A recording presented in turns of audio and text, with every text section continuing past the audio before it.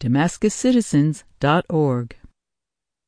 WJFF, Jeffersonville. You're listening to Radio Catskill.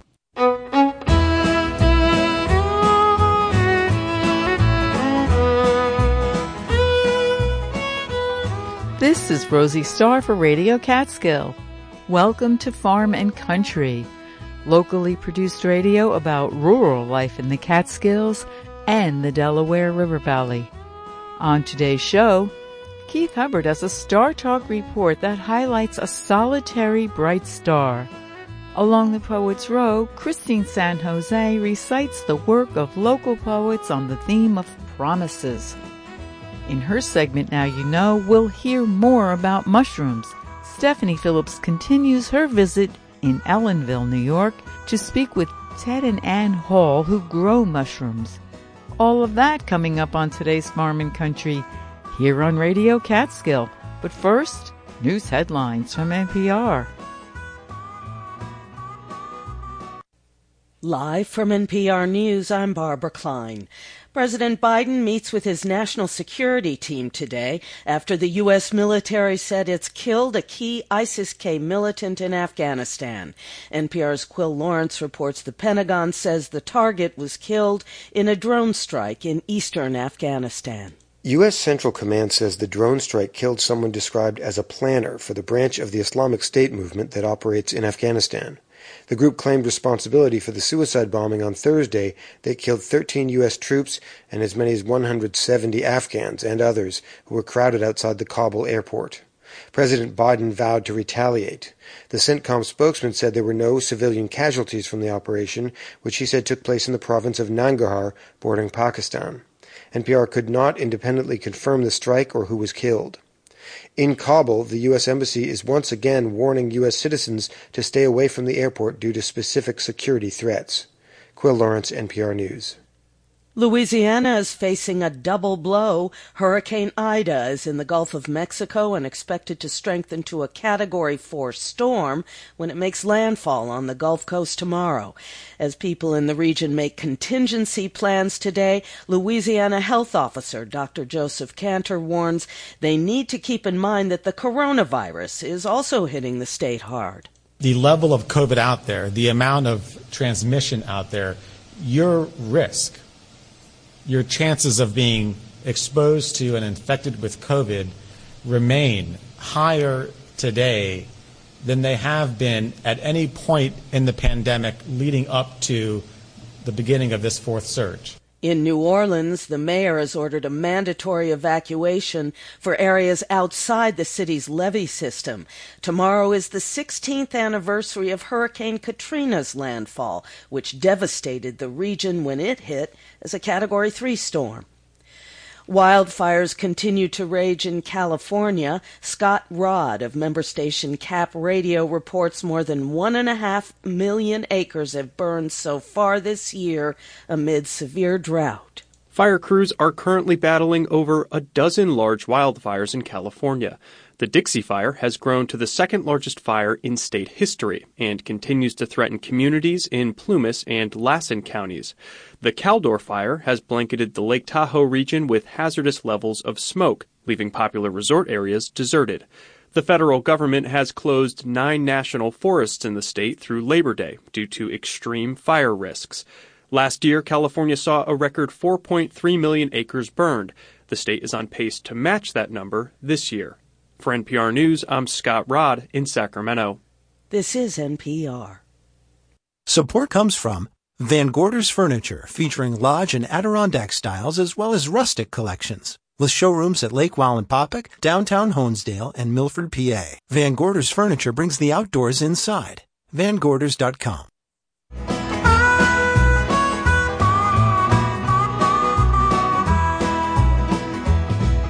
This is Rosie Starr. Welcome back to Farm and Country. Coming up on today's show, Christine San Jose recites on the theme of promises along the Poets' Row. In her segment, Now You Know, Stephanie Phillips continues her conversation with Ted and Ann Hall, who grow mushrooms. But first, we have Keith Hubbard and Star Talk and a solitary bright star.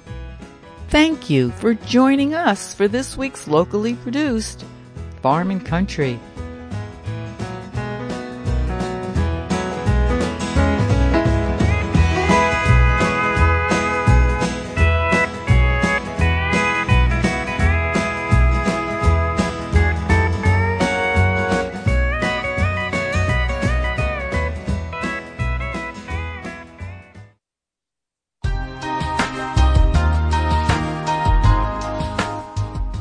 Farm and Country, I'm Keith Hubbard, and this is Star Talk.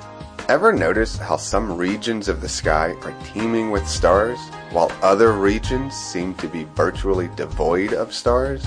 A glance in the southeastern sky will reveal a patch of sky with one lone, bright star.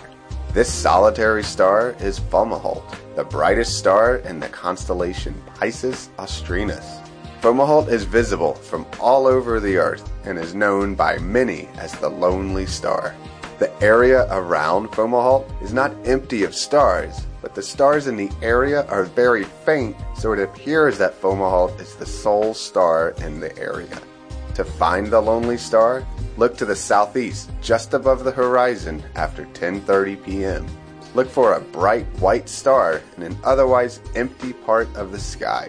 Jupiter and Saturn will also be in the southeastern sky, but they will be much higher in the sky. Fomalhaut reaches its highest point in the sky due south around 1:30 a.m. and sets around 5:30 a.m. in the southwest. In 2008, it became the interest of astronomers when it became the first star with an exosolar planet to be imaged in visible wavelengths. The planet, Fomalhaut b, is 3 times the mass of Jupiter and orbits within a dusty debris ring around Fomalhaut. Look to the southeast this week to see the solitary star Fomalhaut. If you have any questions, comments, or ideas for future Star Talk segments, my email address is startalk@farmandcountry.org. For Farm and Country and Star Talk, this has been Keith Hubbard, reminding you to keep looking up.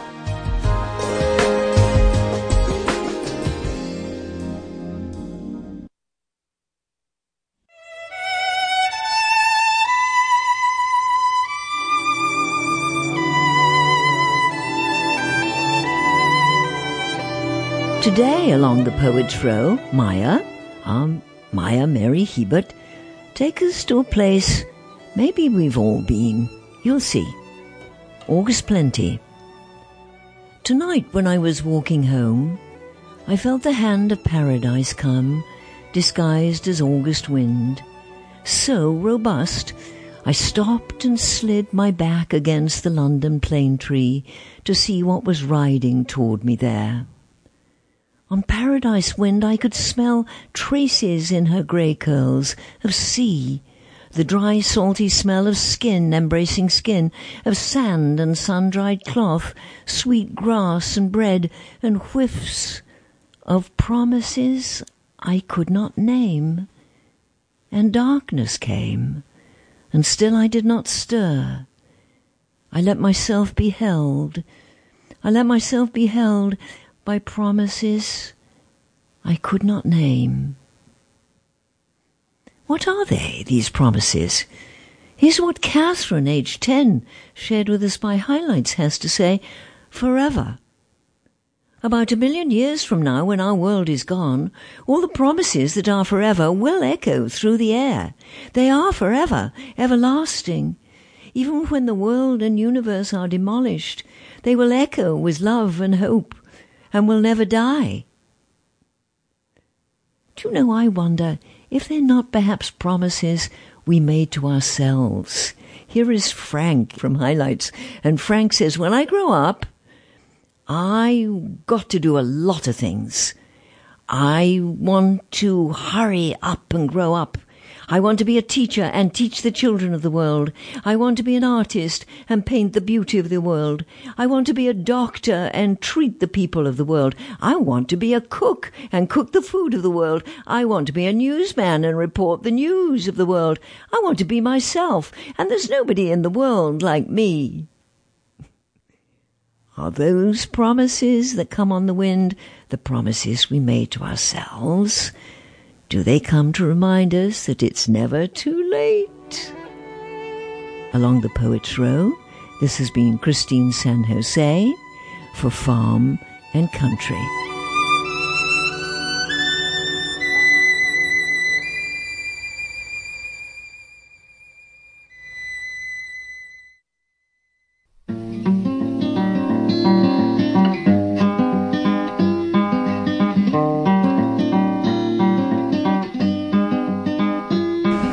Good morning. This is Stephanie Phillips with Now You Know for Farm and Country. I've come to Ellenville this morning to speak with Ted Hall and his wife Ann Carew Hall. You may have seen this couple at farmers markets displaying their incredible organic mushrooms. I asked them about their company, Mushrooms NYC. Can we go back a step and can you tell us exactly what mushrooms are and how they grow and how they multiply? Man, I'm amazed by mushrooms. It's such a funny question because even in the everyday markets, I don't really know how to... they're their own kingdom, quote unquote. This is what I understand, that they're not plants. No chlorophyll in mushrooms. Oh, yeah. This is my best understanding as a behavioral economist. I'm not super strong in biology, but apparently the animal kingdom branched off of fungi a long time ago. So we're common, and I guess that's partly why there's such a meaty quality to mushrooms. That's my best guess. We have a lot in common with mushrooms as like our bodies being animal-like. But they're actually a fungus, right? Yeah, so mushrooms are all funguses. It's an incredibly diverse kingdom. For every species of plant, there are 10 species of mushroom. And there's a lot of relationships between plants and mushrooms and animals. And it's in this intermedium between so many different organisms. When you say relations, you mean one depends on the other? Yeah, maybe not so much dependency, but there's cooperation and reciprocity and mutual assistance. Yeah, there's a lot of examples of that. Of course, the fungi are like decomposers too, so they're a bit of like a threshold. They can determine where in an ecosystem either a tree or a plant is ready to be more or less like distributed, or it's sick and we got to clear out more space for the next generation. So they digest and are very adaptive. So like within one generation, they can adapt. There's probably way more than 10 species per plant because they adapt very quickly. Even if you have one species of mushroom introduced to a mountain, they will speciate based on the exposure of the sun, basically specialize for every side of the mountain within 2 years or something. I see that example of the shiitakes that tend to grow in oak. Yes, there are pieces of dead oak that the shiitakes grow in, but you have something else that you're growing your shiitakes in. It's milled hardwood, so I'm pretty sure, as I recall, because we have so many varieties, but the shiitake should be milled oak and other spent grains, so they're all certified sources. We're hoping to basically take on the production of the blocks. It's a huge amount of capital investment to be able to produce these reliably. It's a lot of equipment. You're talking about the blocks as the substrate that the mushrooms grow on. Yeah. I like thinking of them as like a root stock. So it's basically just pure root with the optimal fuel, which is these hardwoods or specific species. Like beech love to grow on beech trees, and poplar likes to grow on poplars, and shiitake does like growing on oaks, as well as hen of the woods likes to grow on oaks. So you can optimize basically the rootstock, but there's a milling process and a pasteurization process, as well as a propagation process. They all have to be really fine-tuned, and it takes a lot of really well-built infrastructure to do that reliably. So we get all of our substrate from the main leaders in the country, or at least a region of that in Pennsylvania. When your logs arrive, are they sterile? They don't have any mushroom? And where do you get the spores to start those? Well, they're already fully inoculated. So they come with the live mushroom spores in them. Yeah, and they've been through the whole process. Those multi-generational farms in Pennsylvania have that process really well tuned. a big chunk of the work is handled by them because they have that infrastructure. We really want to develop that in New York State. It would provide so much food security for our region if we had some closer production of something like this. We've been learning how to optimize the fruiting. If you have grapes or like peppers or apples, if you have a really good rooting operation, you still need a good fruiting operation for any of that to make sense. So we've been figuring out the fruiting since Pennsylvania has the rooting covered. We'd like to do the rooting actually in New York. We'd like to, from the spore all the way to the fruit. The rooting is a part of the mushroom that you don't see, right? It's inside the log or whatever the mushroom is growing on. And when you say fruiting, you're talking about the mushroom, what we would call a mushroom itself. Yeah, so the mushroom is basically the fruit of the whole organism. And the root of the mycelia, you actually can see it pretty quickly if you have to investigate a little. But almost anywhere you have moisture and carbon-rich material, like even if it's cardboard, you'll see these little white kind of networks spread. They're like strings that you're looking at. Mm-hmm. Yeah.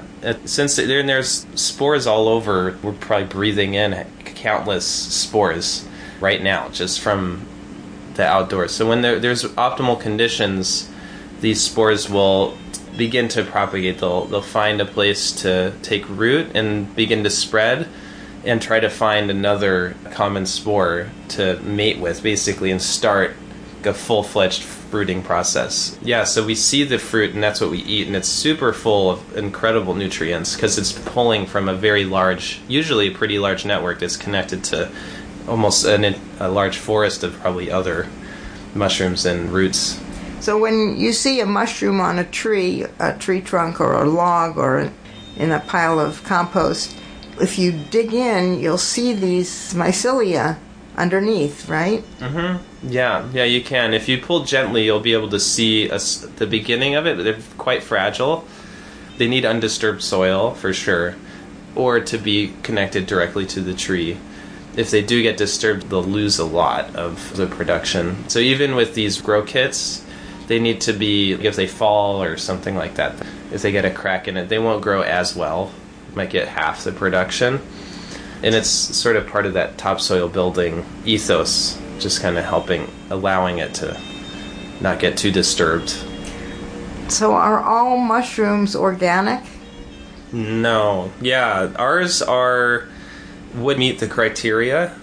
You said they wouldn't? They would, yeah. There's a very expensive process and time-consuming process that we haven't even entertained because we probably have to grow 10 times bigger before we start looking at that price tag of that certification.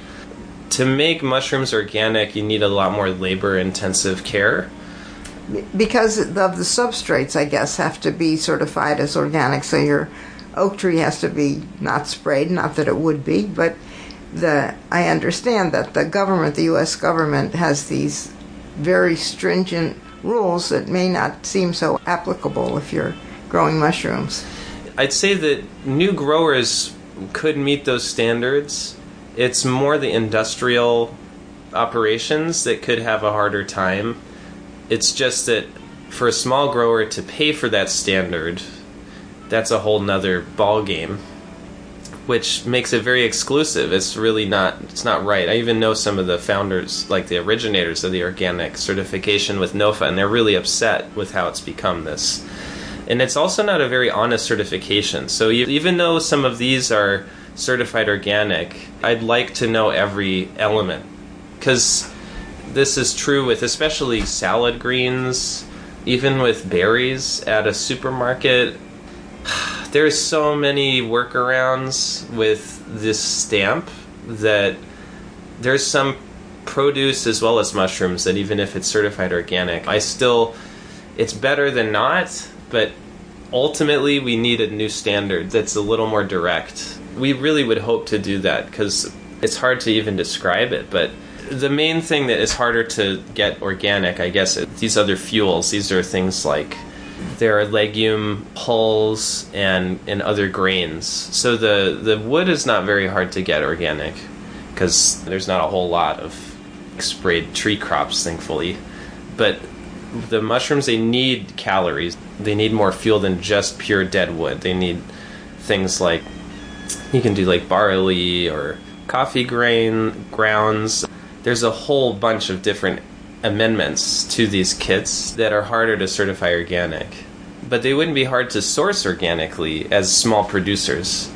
But we would like to, especially, we really want to get every link in the chain. I trust the label of the certification of these organic kits, but I'd like to bump the standard up and be able to produce them with other New Yorkers in the hopefully not too distant future. Hopefully in like a year or two, maybe we can figure out a good township that would like a low impact space that can actually be a source of these kinds of kits, because you can grow a fair amount at home with these kinds of grow bags. How long does it take after you said inoculate is the term you used, after you inoculate a substrate with spores, how long does it take before you get actual mushrooms that you can eat? From the spore on, it could be about 2 months. So it's very rapid, but the early stages are very, very, the delicate's not the word, but it's very fragile. Tricky. Yeah, it's very tricky. You need basically a biology lab level of clean rooms and processes to make sure that no other spores could come into the process. For instance, like us actually having a full-fledged inoculation and grow kit operation would help us with a recent situation that just occurred where with our source of our kits actually had a contamination which made it so over 1,000 of their grow kits just didn't produce anything. And these contaminations, they rarely come to the point that it's anything visible, and if it is, the main problem is that you just don't get a lot of production because there's too much competition within the rootstock. That's all that really happens. I can always tell what is what. You never really get like a poisonous contaminant. You just get something that will knock out the efficacy of the rootstock. It's for stability and also diversity, being able to have kind of a hedge on the capital of mushroom growing in the United States, which is in Pennsylvania. If we had something here, then a situation like that would be less disruptive. It was quite disruptive, actually. We lost a fair amount of our production. And then a favorite that we can only really get in Pennsylvania because they're so advanced is the hen of the woods. We've been out of hen of the woods also. That early stage, you can't even really tell if you have a problem until it's too late. And then you lose a lot. So really what you've got there is a rich culture medium that a lot of things would like to grow in. And so you have to really watch out for contamination with some other kind of a fungus. Mm-hmm. Yep, absolutely. So what kind of mushrooms could a person grow at home that would be amenable and not too hard to work with?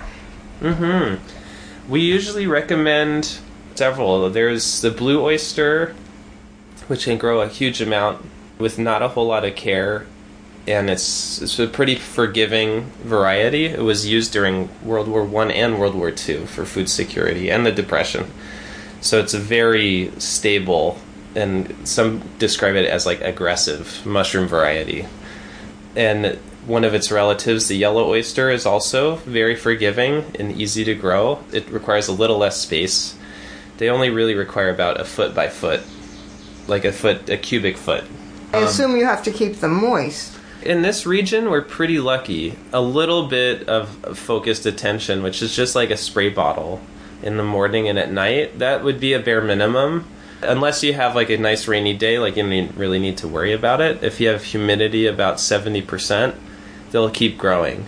So we get a little break. Last night we got a nice rain. Right. So our day is like an hour longer because of that rain. Yeah, the other one is the lion's mane, which I think is probably the healthiest mushroom I know. Besides this other, it's called horse mushroom, also known as matsutake, and which grows in our region, which is a super prized, celebrated Japanese mushroom. The lion's mane in that are really good for whole cell function. They have this nutrient that allows the pumps to actually operate. So all of the basic cell function requires a molecule that's really found only in topsoil building agriculturally produced foods. So the roots of like no-till farming, like carrots and greens, will have high quantities of this, which is hard to come by. And it's kind of key for all body function. The lion's mane has lots of that, and it's very easy to grow, and it's really good for the nervous system. It helps the body build neurons too, which there's countless studies about its properties of that. I find it's probably one of the easiest to grow. Could you list again for our listeners? Yeah. What mushrooms do you think would be practical for somebody to try to grow at home? Yeah. The blue oyster, yellow oyster, and the lion's mane. And I would recommend the shiitake, but it takes a little extra focus. And once you get it, the shiitake is a nice, stable, affordable basic to grow consistently. It's just not quite as straightforward. There's a couple stumbling blocks, and then once you get over those, it's very simple. So, given everything that you said, why was there such an uproar when a mushroom growing plant was proposed in the area I think it was in Wurtsboro?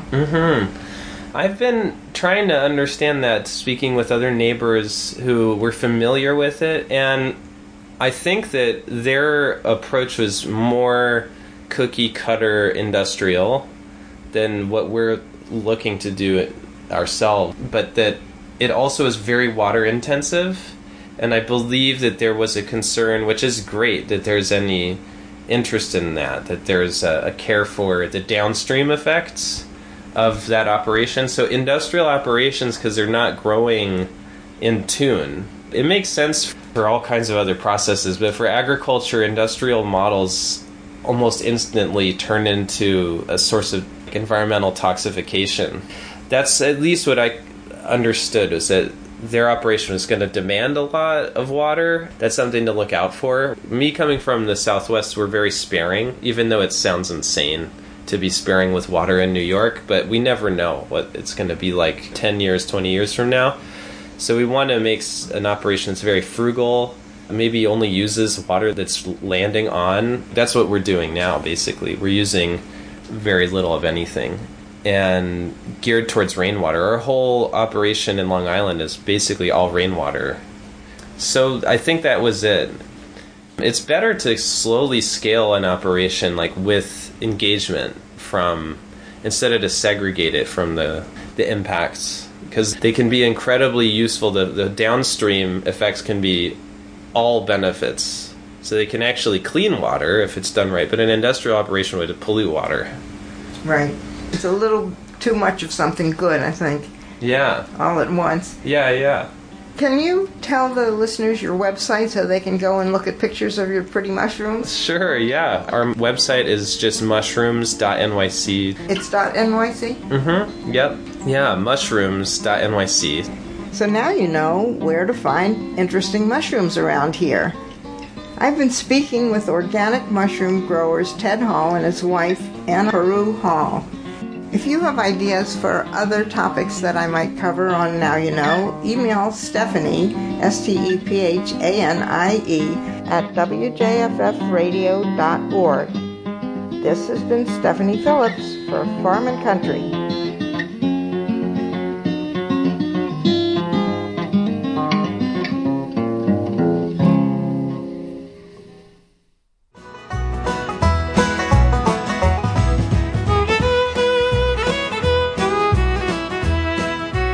We hope that you enjoyed our show this week with production by volunteers Keith Hubbard, Christine San Jose, and Stephanie Phillips.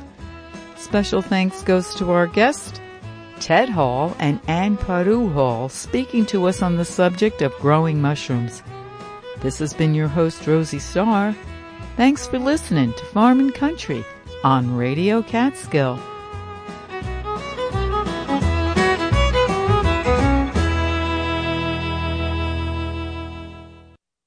Support for Farm and Country comes from Damascus Citizens for Sustainability, a community-supported, science-based nonprofit taking legal actions, providing tools for action, and raising awareness of fracking damage since 2008, proactively protecting public health in the Delaware River Basin and beyond.